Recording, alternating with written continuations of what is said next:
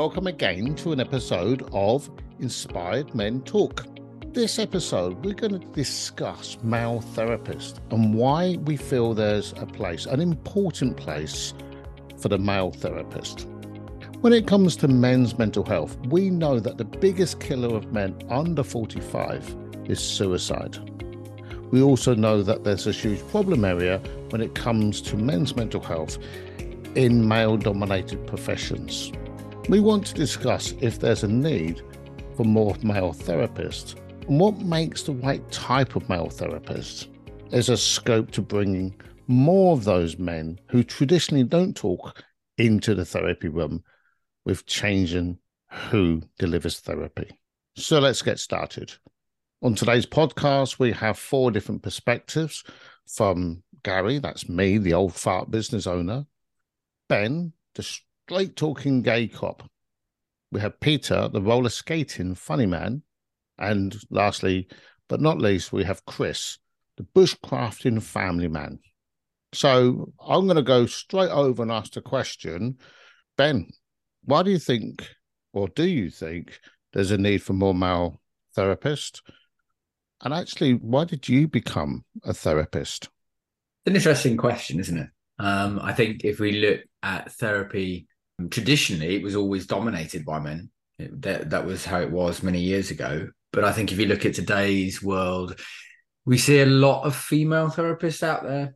And I guess for me, the question comes in as to around, do men feel they can talk to a woman about some of the issues that they face? Do they feel capable of talking about the fact that they may not be coping about work, the pressures that they're in? Is that easier to talk to a male therapist about? Does it make it more relatable? I know certainly if I think about my client that I've got at the moment, they talk about how they were terrified about coming to therapy. They've known for a number of years that they needed it, but were too embarrassed to have that conversation. So now they're here and they're enjoying it and life's good. Actually, he wanted to speak to a man rather than a woman, more because he thought it would be easier to talk to me or male rather than acknowledging his weaknesses as he sees it to his partner or another female person. I think it's important if we don't have male therapists, we are going to alienate a particular group of men, particularly when we come to topics where it gets a little bit more complex, a little bit more personal, maybe around sexual things or habits of men that they do. And it might be uncomfortable to have that with a female. I certainly know that from my perspective, why I became a therapist, one of the areas that I'm quite passionate about is being able to link in with the LGBT community. Because again, that forms another barrier about, particularly with the gay world, of do people relate to and understand what they're going through or where they come from? And I guess, I'd say that's the same for men. So I'd like to say I'm a middle-aged white man, but I'm probably a little bit past that sell-by date. And I can hear the tittering in the background from you, God. Would you say that LGBT plus community would find it harder to approach somebody who's just about touching 60 than somebody who's probably in their 30s or 40s? What do you think, Ben? Well, if I put that to you, if I spin it back to you as a question, was it easy to talk about gay stuff and the gay world when you were growing up? No, particularly where I come from, which, was a very hard-nosed council estate in South London. Nobody was gay. And the moment, in fact, you didn't have any weaknesses. It was just being soft. You didn't show any weakness.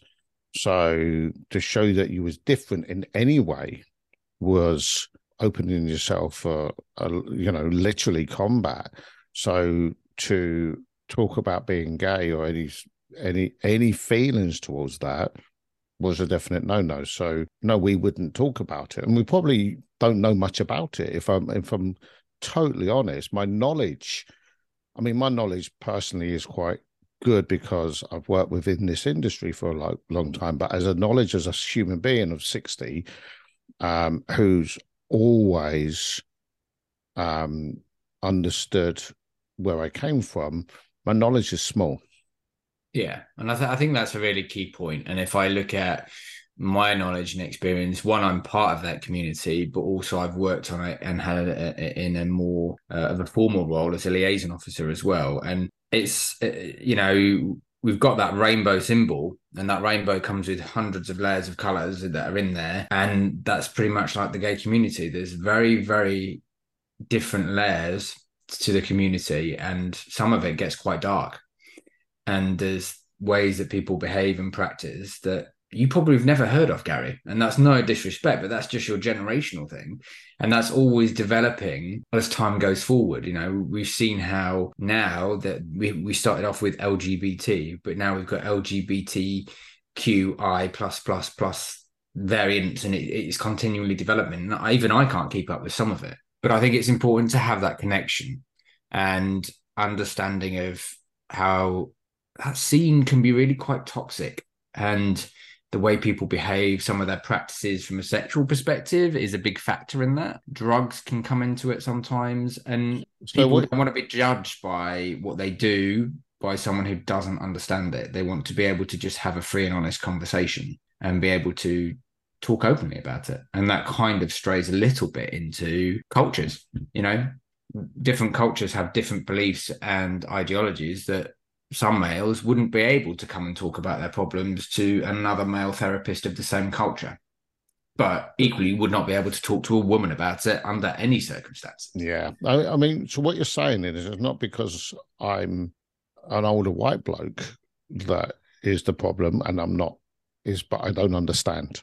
I wouldn't understand. So they wouldn't feel understood rather than they would feel judged, not through me being a bigot, which I'm not, but from me just completely missing the point because I don't understand. Yeah. Exactly. So that would eliminate me from that world for many. Yeah, because I think you'd find yourself probably having to ask a lot of questions about what they were talking about to gain the insight. It's a little bit, if I switch this around completely and take it out of the LGBT zone, I work with obviously some clients who do horse riding and their performance. I ride horses, have done all my life, and it brings a different relationship. Same with pilots who I work with. I'm used to the flying zone, my other half's the pilot, and I can relate to terminology and context. It just brings a different vibe. It's not necessarily always essential, but it makes people feel more comfortable, and the conversation is easier to flow. It's easier to relate to. Yeah, that makes perfect sense. And I'm so pleased you brought that up, because I didn't know until today that perspective, not of because I'm a older white straight man that I might not be chosen as a therapist, but because I actually don't understand.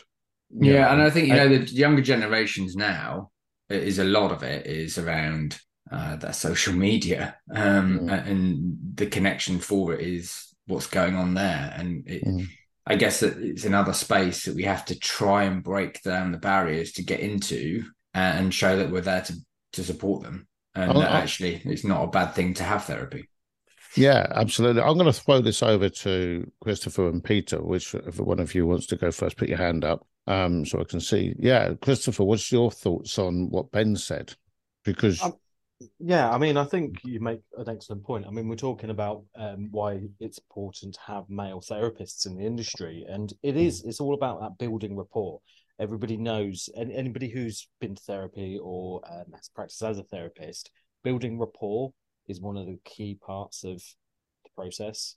And yes, like Ben said, it's not always essential to have things in common, but the more you can relate, the more you're going to build that rapport with somebody. And even if that is just the fact that it's a man talking to a man, that might be the difference between sticking to therapy, not necessarily starting it, but certainly sticking to it and going through the process. It's having that immediate connection. I think that's important. And like I say, it's not necessarily going to encourage people to start therapy, but it's definitely going to encourage them to push on through. Yeah. Peter, what's your view? Yeah, I think just looking at that original question of is there a need for male therapists? Well, I think your stat at the beginning with the suicide shows that definitely there's a need. If the biggest killer of men under 45 is suicide, there's obviously an issue there, and people aren't talking. And so there's a definite need for therapists in that respect.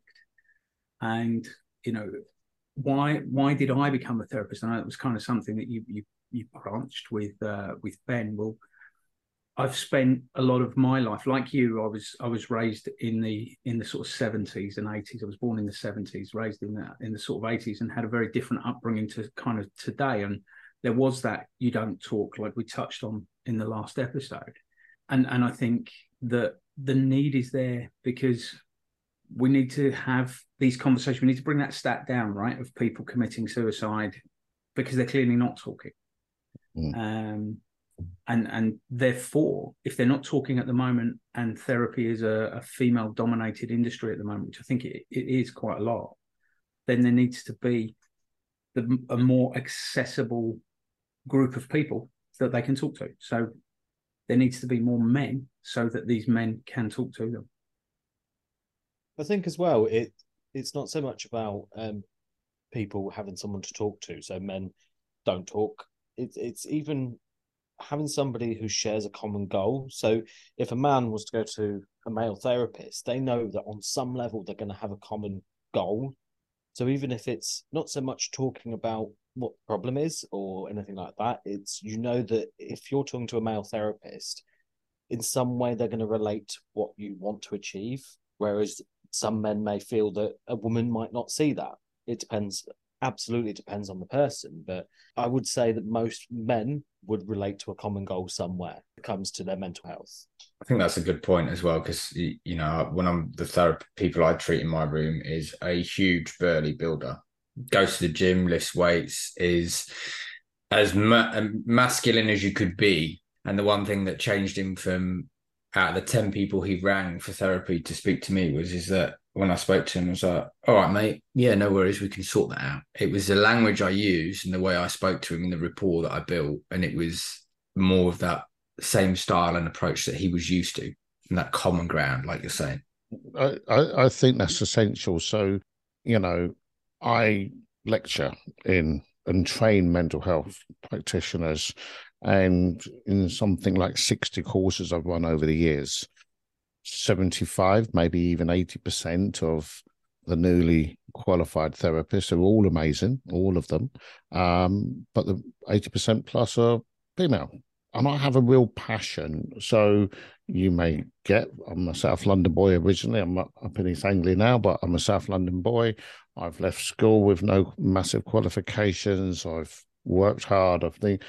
But I'm a bloke. I like sport. I like cars. I am a bloke. And in my head, up until I got involved in this, male therapists were Frasier or somebody like him. It was a pompous, look down the nose at you therapist, all very lovely ladies.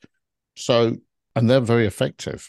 But if I didn't want to go to talk to a lady because I'm a bloke and I like bloke things and I need somebody who gets that blokiness, I don't want to go to a woman because they won't get the blokiness. I've got Frasier.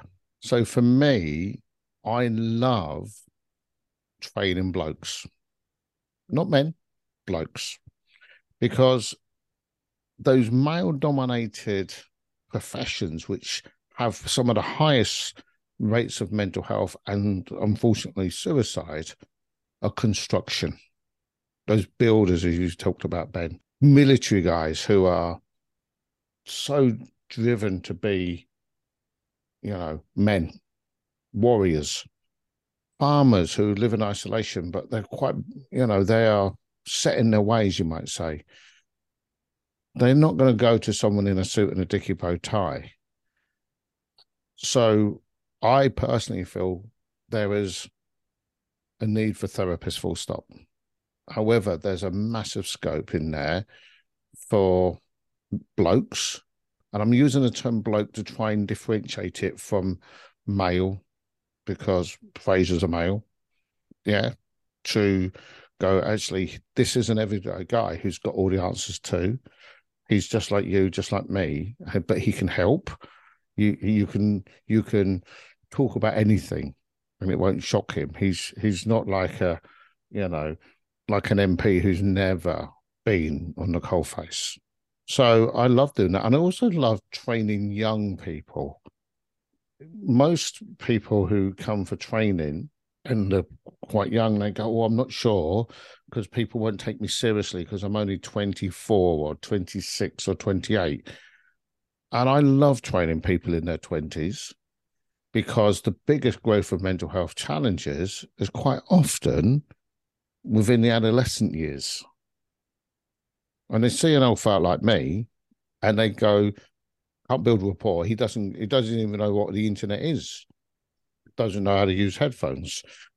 They all saw me struggling with my headphones earlier. But that's it. So having young people who can associate, having people from all cultures, as Ben said, all types, that rapport is really important. And I have a real thing about having more blokes train to become professionals. I think that's really positive in that I remember when I was going through a tough time, my network was my mates sitting in a pub. And that was kind of the only time when I felt comfortable talking, because I had my beer jacket or my beer goggles on, and it gave me that bravado to be able to speak freely when I was feeling, well, for want of a better word, weak. And I think having and being that person for someone else without the alcohol now and sitting in the therapy room is a really lovely thing, because you're almost giving them their friend network without them having to have the beer goggles on. Oh, that's why I love it. Do you think that then opens the door because most of us have got sports teams, the rugby team, the football team, the mates down the pub, and it is quite collegial in many, many ways, but also there's a lot of banter because it's talked about but never discussed. I don't know if that makes sense. Yeah. Or, I'm having real trouble with my relationship or my work or whatever, and everybody goes, rah, rah, rah, rah, a bit of banter, whatever, and then you move on. So it's never fixed. Yeah. It's never discussed openly. You would never progress through it because everybody's sitting there with a level of vulnerability, and it's like, "Oh, I've done enough of I need to pull the drawbridge up because I've just shown a bit of vulnerability, and that's enough." And the bit of banter starts, and if there's people who are over bantery, you don't discuss it. Yeah, I think that's a brilliant analogy actually with the drawbridge, because you let down a little bit and you see what the room says and you get the feel for what's kind of going on. And then if it does get too far, you kind of pull your drawbridge up again and kind of become very insular. And when you get the therapy side, you don't have that. You kind of have let's get to your resolutions and let's get to fixing your situation for you. Which I think again brings me back to that. Having male therapists or having blokes in therapy, it's not necessarily going to get people it's not going to get them started, but it's going to help them stay through it, because you are going to let that down a little bit, and then you're going to go, actually, I feel safe here, and you're going to let it down a bit more. And having that immediate rapport is really important. So it is going to certainly, I think it's definitely important that people have the option of being able to see a male therapist or somebody with a common ground to them. So the more different varied people we have in therapy as therapists is going to open that drawbridge to more people getting that mental health support they need. Absolutely. And you're right, it's not just about more male therapists or more blokes, it's about more people who fit the need of the individual right across the board. And I think traditionally, from my eyes anyway, and what people think, and it's not necessarily the truth, but it's that propaganda is you get certain types of people who are therapists, and if they don't fit, then you don't go to therapy. And that's not necessarily true, because I'm certainly not the same as most therapists, and all four of us are very different. But I think there's a traditional view, male and female, and I think that it's very very narrow banded of what they think is available to what really is available, both male, female, different cultures. There's stuff for everybody. There's a lot of talk around mental health right now. There's a lot of celebrities talking. There's a lot of podcasts by other celebrities talking about their issues and things like that. But nothing's changing. We still have the same or very similar stats. So what do we as male therapists or just decent men need to be projecting out there so people know that they can start the therapy? Because yes, when they come in, you're absolutely right, Chris, when they come in, they probably stay because there's commonality. But how do they know? How can they step through that portal from needing support but having total fear around their insecurities or their burden or whatever they feel, to just knowing that there's a seat they can come and sit and talk to people without being judged, and actually be supported really well by people who've got a level of commonality? What do we need to say? What does anybody think? Ben, you've been quiet for a little while. What do you think? I think this is a good starting point on a podcast. I know there's lots out there, but I think it's about having that conversation. I think as we progress forward with the podcast, bringing people in to come onto the show to talk about their experiences from maybe different industries and things that they've experienced, putting it out there, giving people that story about their life and their experience. And I know that's tricky sometimes because obviously there's that anonymity that people like where they don't want to be able to be identified. But, I think if we can bring it to life, the therapy room, and make it accessible for people, then being able to understand and listen to other people's experiences is always a massive win for people. And it opens doors because it makes people understand that they're not alone. It's not just them with their problem. There's nothing wrong with them. It's just that's life. Sometimes things and stresses, the way we are and the way we're made up, can get on top. So I think we just need to promote that on a bigger scale. And undoubtedly, mental health is being talked about far more than it ever was. And we are trying to promote that male's mental health side of it. But I think we've also got a bit more of a stigma around men don't talk. And that's another barrier to break down. And we've got to say, yeah, actually, we do talk and we can talk. And it's all right if we do that. It's not a bad thing. It's not a weakness. It enables us to move forward. Chris. Yeah, and I think that goes back to our previous episode, Ben, about breaking down that barrier. And I think one of the main things, yes, it's a conversation. It's all about having that conversation. But like Gary said, that conversation's happening a lot already. But the conversation that I hear a lot is there's a massive mental health issue in men. The suicide rate of men is at an all-time high. Men don't talk. Rather than the conversation should be, in my opinion, there's a solution to men's mental health. Not there's a problem in men's mental health, but there's a solution. And telling them and making sure people know what that solution is or where to find their solution. I think that we need to adapt that conversation. And I think that's going to make the difference. And I think as male therapists, as we're the guys that can do that. Absolutely. So, Peter, what do you think? No, I think that's a great point from Chris, and I think also from Ben. One of the things that I see clients, and they often think as they walk through the door the very first time that they're broken, and I think it's important to let people know that if you're going through an issue, that you're not broken. It's just part and parcel of how your body and your brain works to protect you.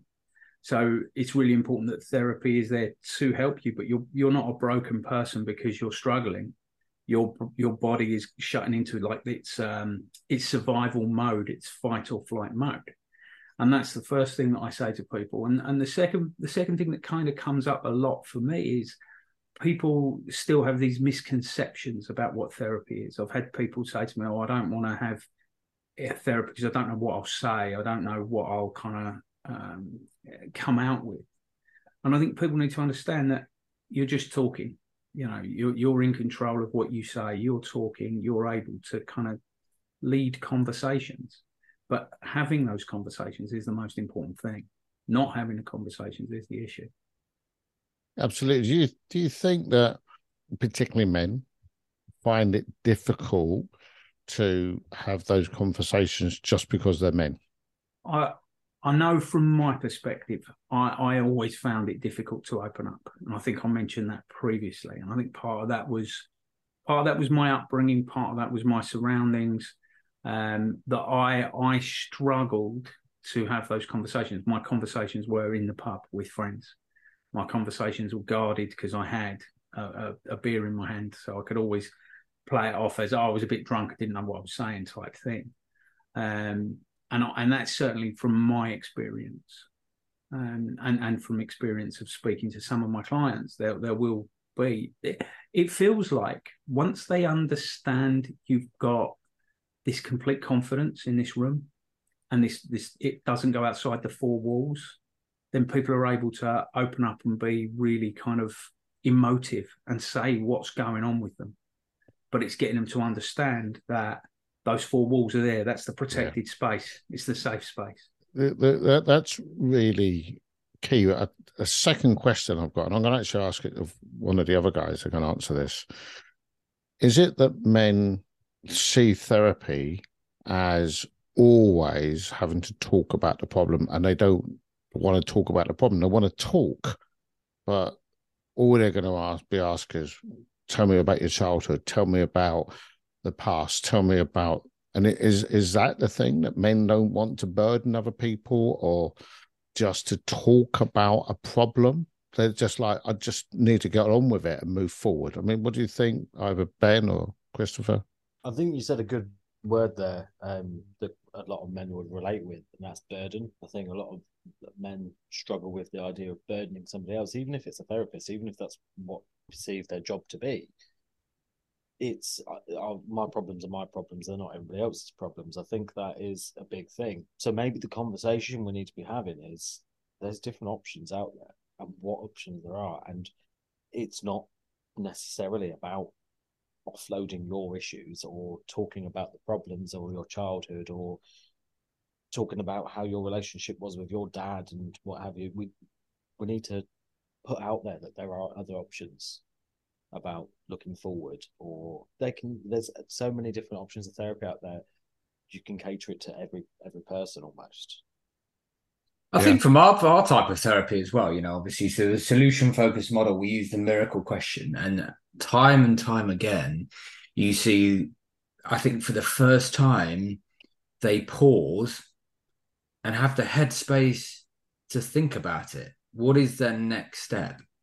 I think we get used to, and they used to, particularly used to dismissing it, covering it up, putting day-to-day life on top and not acknowledging what they need to address and move forward with. And then you give them that time and that quiet space, and you see the cogs turning and the processing's taking place. And that moment that actually they start to see there is a way out or a way to deal and address the situation that they've got going on, but they don't have to delve into it and explain it all in a really in-depth way. They can just come to the next step and their path to move forward. Absolutely. And as you said, in solution-focused therapy, which we do, that's the case. But that's for the people who've taken that bold step of coming for therapy.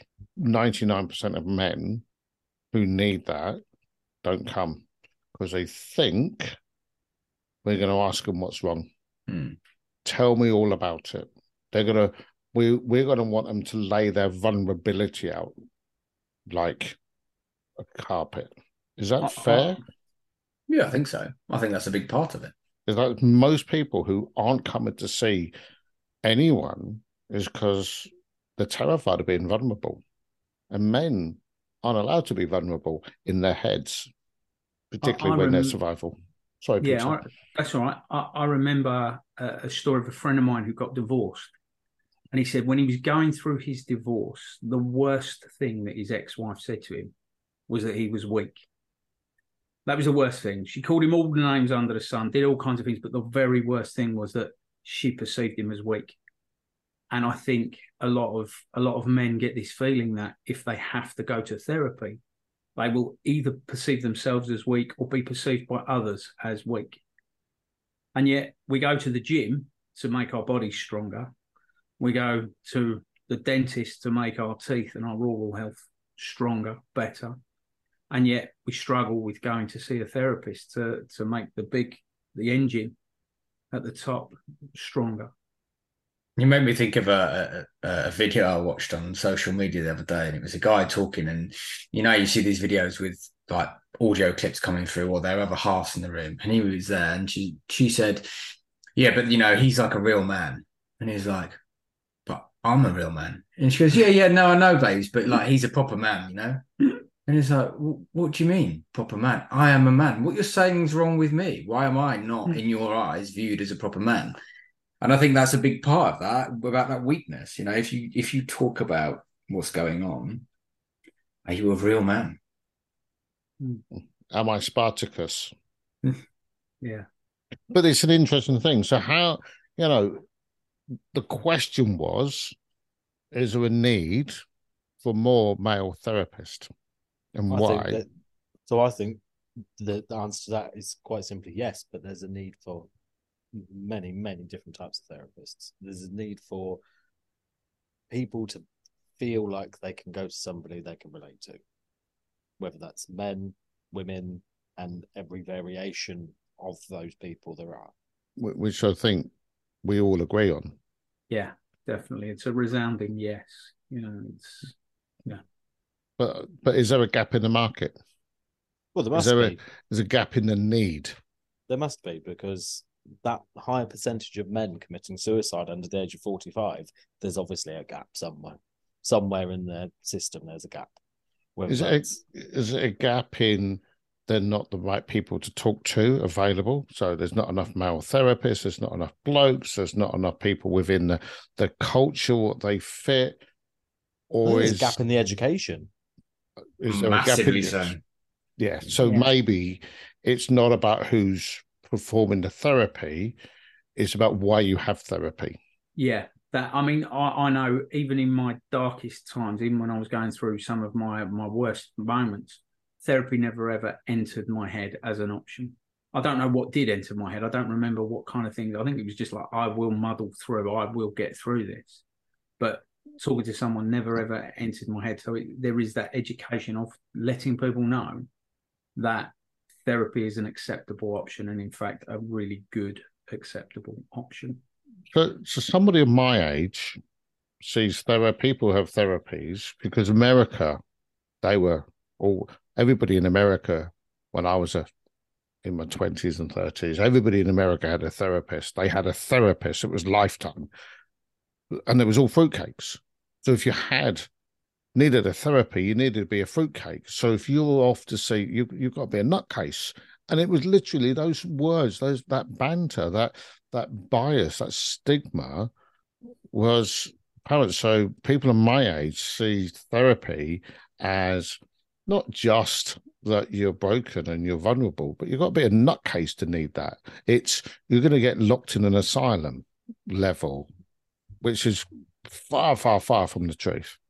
Ben? I think that ties in with that education piece, doesn't it? If I turned up on a building site induction day and I turned up dressed like Fraser and spoke all posh, people wouldn't listen to you.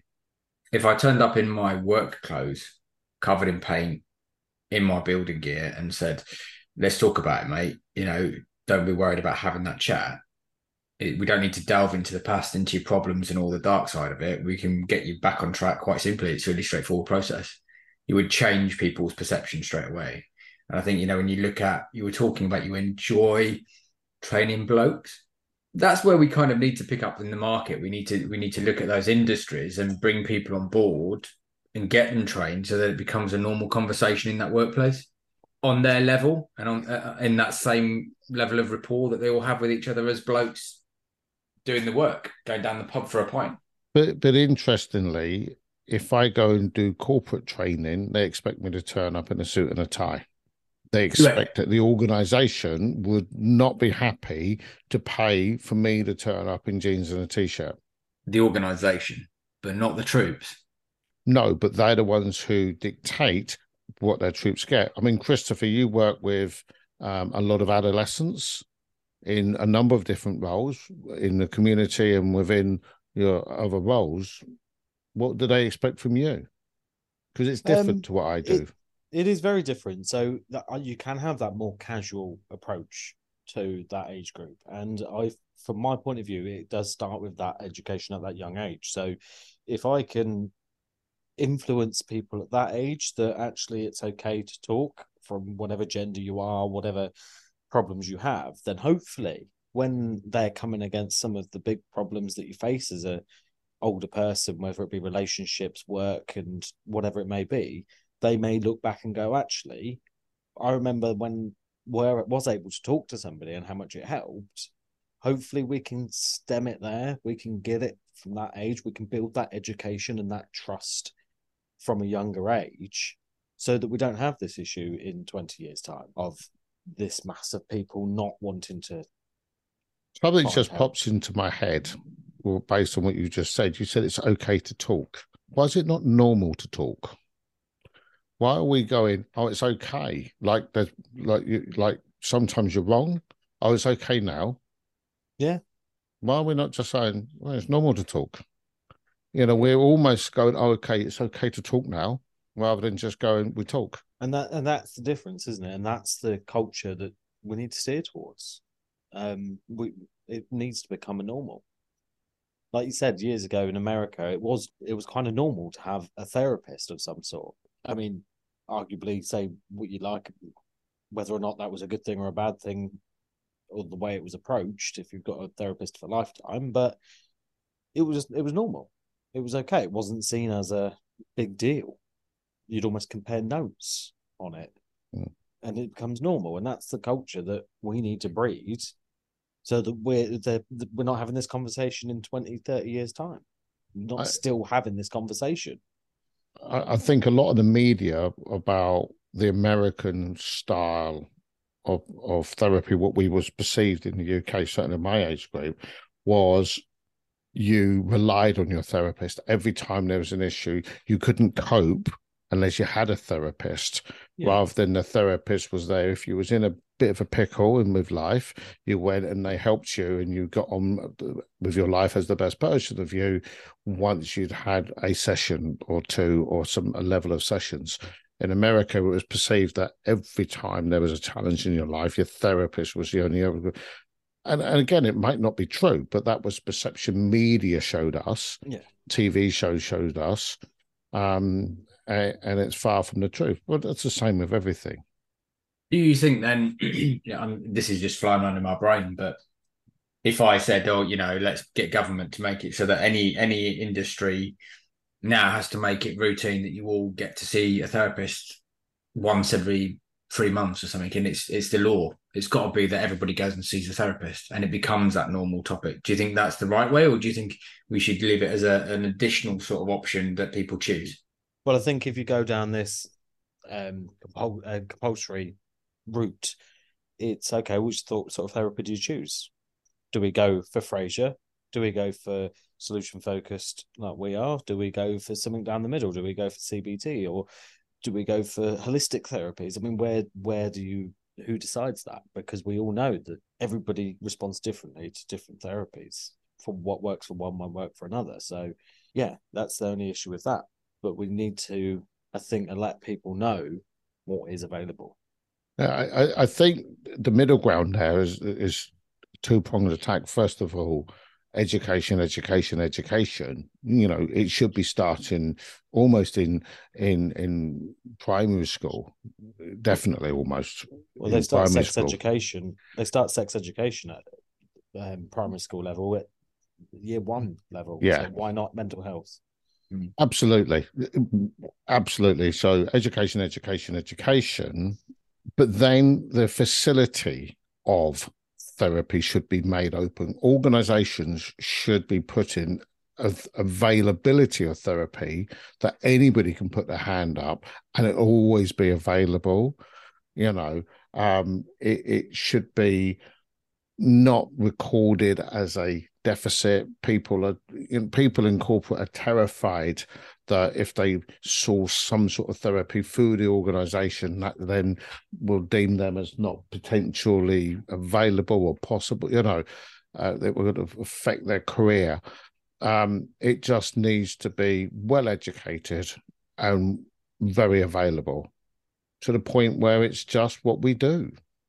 If we want to, if we feel we need to. That's my feelings. I know Jimmy Carr, in one of his latest books, he said when he was going through therapy, and he went through a various different number of therapies, he said something that every therapist should have to do is tell you that there are other therapies available, to just push that education theme. And I don't know if that's the right answer, but education is the key, clearly. Well, I'm not sure if they need to tell you. It should be so obvious. That's about, like you said, it's part of the education. He's relying on somebody else within a profession to tell them you've got options rather than just seeing the options. If I want to go to the chemist, I can see there's so many different chemists available. It's not so easy to see there's so many different therapists available. With the NHS, it's just like you have to have this, and they don't talk about what's available. But if it's about making it clear and obvious. And it keeps coming back to education, doesn't it? But we need to go back to the original question. Do we think, or why do we think it's important for there to be more male therapists? What makes a good male therapist?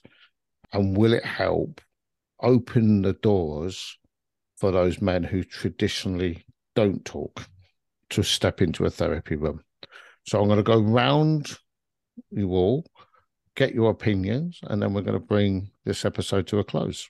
Who's going to go first? I'd like to hear what you think. Cheers. Everybody's laughing at me now.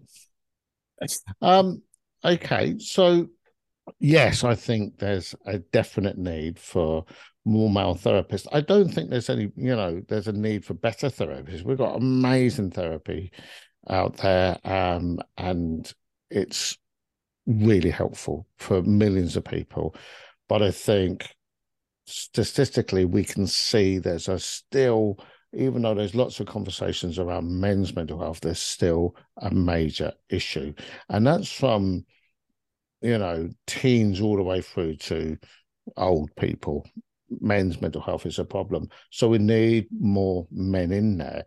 But I think we need more, what I categorize as blokes, people from all educational backgrounds, all cultures and everything. So the man who, but I think now we've spoken about it on this podcast. I think the biggest thing is how we message. How it doesn't make any sense of just having them available.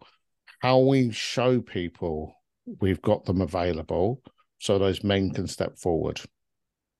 So that's what I think to do, to open a door, to get more men into the therapy when we need more options, therefore more men, because I think it's probably a 70-30 split looking at what's available for male and female therapists. And to open that door, we need to project ourselves out as we are.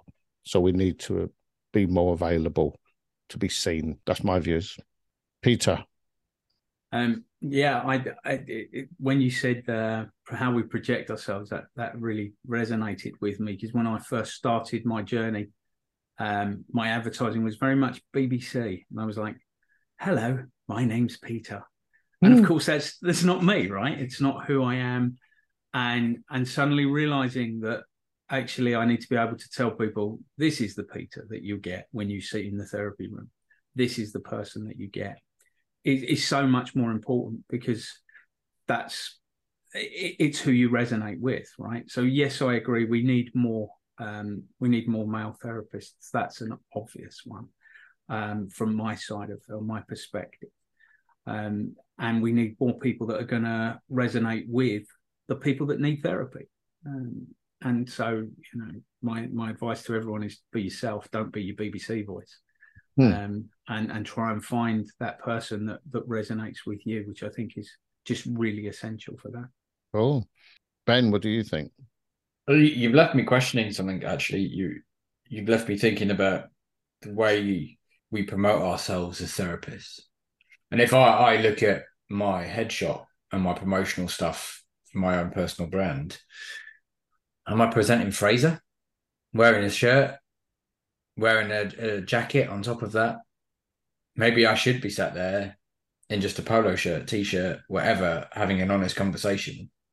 Do we actually conform to the stereotypical presentation of what a therapist should be like from the olden days, which is the Fraser model, and it is that part of the problem? Because you're right, Peter, your BBC voice isn't you, but people like to see the genuine side of you. Are we actually also making it inaccessible for people by the way that we present ourselves as therapists? Is that what we've got to change? Is that your own vulnerability getting in the way? I don't know if it is my vulnerability. I'm just thinking, if I look at that and I think of the client who's the Burley builder, and the fact that we got there is because he said on the phone, I answered him with mate, and all the other therapists he'd spoken to were all posh and sounded too pompous for him. Right. Maybe we create that perception. Absolutely. And maybe we need to change the way that, or some sort of model that we have where we can reach out to those other areas, those other occupations, and present ourselves in a different style. Still being authentic and genuine to who we are, because that's fundamentally the key point. But so, question for you there is, what's the break-even point? So, where do we go from expert, specialist, therapist to bloke off the street who, so do we need to show a little bit of restraint and that we are professionals, or do we meet people and sit in bus stops? Well, there's always going to be two arguments to that, because yes, we want to progress the reputation, and from our perspective, we want solution focused hypnotherapy to become a recognized practice with qualified, reputable people who are leading the way. But at the same time, by doing that, we do fit that mold of Fraser. So therefore, then there comes that balance. Where do we draw the balance on the opposite side of engaging with construction workers or those industries that have the higher suicide rate? So what's the answer? Well, in my brain, all I've got a vision of me going into, like a building site and delivering it in my work clothes. And I know that I'd be able to deliver that in a style and with the knowledge that I have as a therapist to make it relatable and bring people on board. So maybe that's, I can't give you an answer. These two arguments to both sides. Without trying to therapize you, but you've mentioned twice in this podcast about your work clothes rather than when you're a therapist, which mine is the same thing. But so if I turned up like this, because I don't fit the mold, just sat here in a t-shirt and being a therapist like that, I would be probably wearing a shirt when I see most of my clients to give that professional image. So what's your work clothes and because I work as a therapist, so what I wear is my work clothes. You're saying they're two separate things, which is interesting. And I'm almost like, should I be saying this because it's a podcast for everybody else? But I'm straight away going, okay, you dress up to be a therapist. Dress up to, in the sense, to present the professional image that everybody looks to recognize, that image that you are reputable and know what you're talking about. Yeah. And that's the part of it. If I looked at every single one of you on this podcast, what's your photo headshot, Gary? Are you in a suit? I'm in a shirt and a jacket. You're not sat in your vintage T-shirt with 1963 on it because you're an old fart, are you? So right back at you with that one. No, absolutely. You're all there in your headshot, dressed all smart and swanky like Fraser. But I've also got jeans on, and I actually see all my clients wearing jeans. Yeah, I wear jeans. I just wear a shirt at the top half. Yeah. So it's about that middle ground. I don't have a ponytail. It's not like, business at the front, party at the back. But, but I'll leave that to Peter. Gone now. It's gone.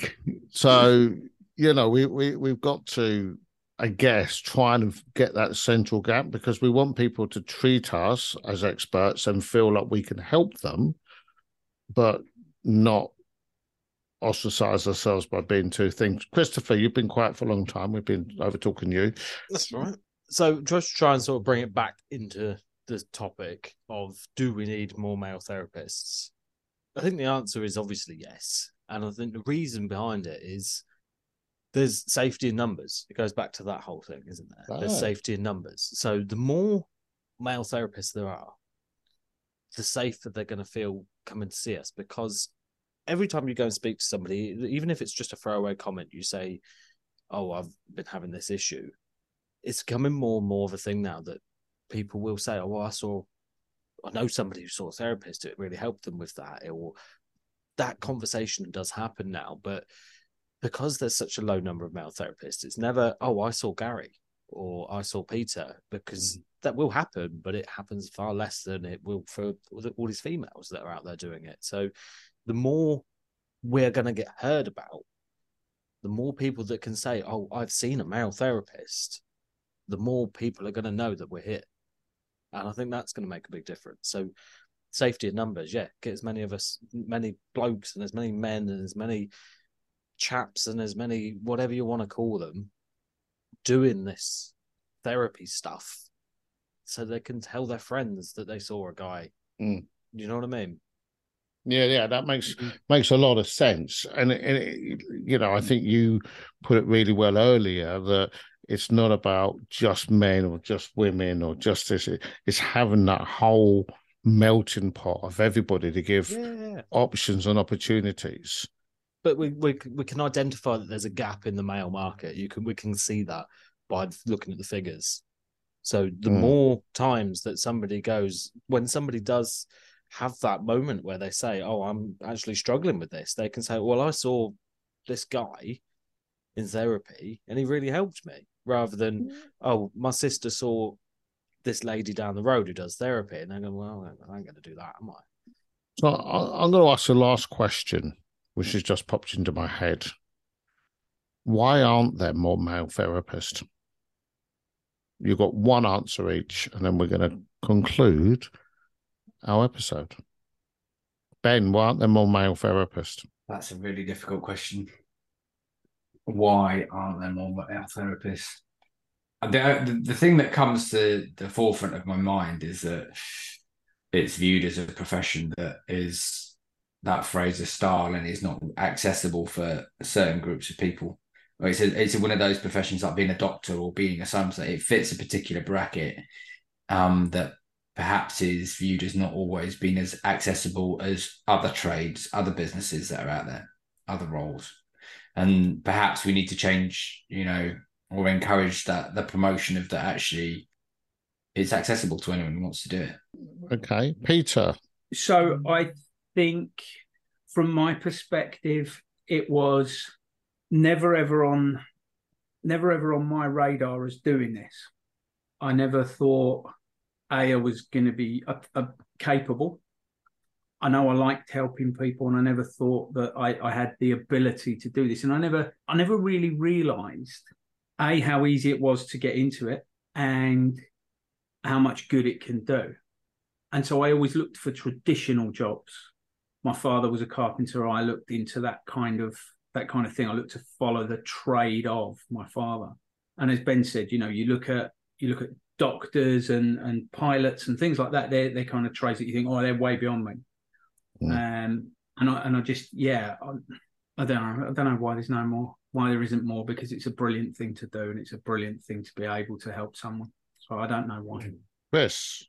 I think it goes back to the same question as we've been asking this whole time. Why aren't men getting the help they need? It's because you don't know it's there. And I think it's almost irony at its finest, because the more men find therapy for their own mental health, the more you're going to get male therapists. So it's one feeds the other. So it's almost, you can't have work without work experience, but you can't get a job without work experience. You know what I'm trying to say. Yeah, it's chicken and egg. Yeah, absolutely. It's what comes first, isn't it? The male therapists or the males getting the therapy. One's going to feed the other. And I don't know the answer to that, of why there's not men in therapy. I just know that therapy and men aren't doing what they need to be doing at the moment. It needs to change as a whole. And that's men in therapy, men seeing therapists, and everything around it. Once something starts that catalyst burning, I think it will roll. I totally agree with that. That's a really good point, and I hadn't considered that. The more men who have therapy, the more therapists that will born. But as somebody who runs hypnotherapy training, and therefore they come in, it's interesting. Nearly all the men who I train, and it is probably, like I said, an 80-20 split, so only 20% of the trainees at best are men. Generally, they're all over 30, and mostly they're all over 40. I get a lot of younger ladies in their early 20s to late 20s. Majority of people are still in their mid 40s to 60, but I don't get any young men. Which is strange to me, because I know a lot of young men that do psychology courses and psychology degrees. And they're very open if they're talking about mental health, but very few young men train as therapists, where we have proportionately the right amount of young ladies and middle-aged ladies and older ladies train. Majority of the men who train are in their late 30s to 60. I can only think of one young man I've trained, and it was only because he's done the psychology course and he wanted to take it further. Mostly we don't get young men, which surprises me based on what Christopher said for the last two podcasts about, how open the conversation is at younger age groups, but they don't come into therapy. So, final words, last sentence. Anybody wants to put a final word in before we finish this lovely episode of Inspired Men Talk? If you're a bloke and you're listening and you've got some struggles, then give it a go. Yeah. Thank you for a really inspiring and eye-opening, in my opinion, certainly was for me, of Inspired Men Talk. So thank you, everyone, for listening. We, as always, would love you to join the conversation. Give us some feedback. Tell us what you thought. Tell us if you've got a different opinion. Tell us where we can improve our show even. Anything you want to talk about, why not? We're going to blast this across all of our social media and on the different podcast apps.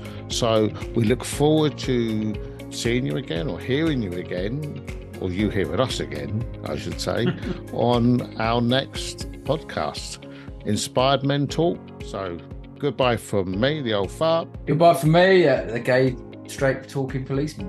Goodbye from me, the roller skating funny man. And goodbye from me, the other one.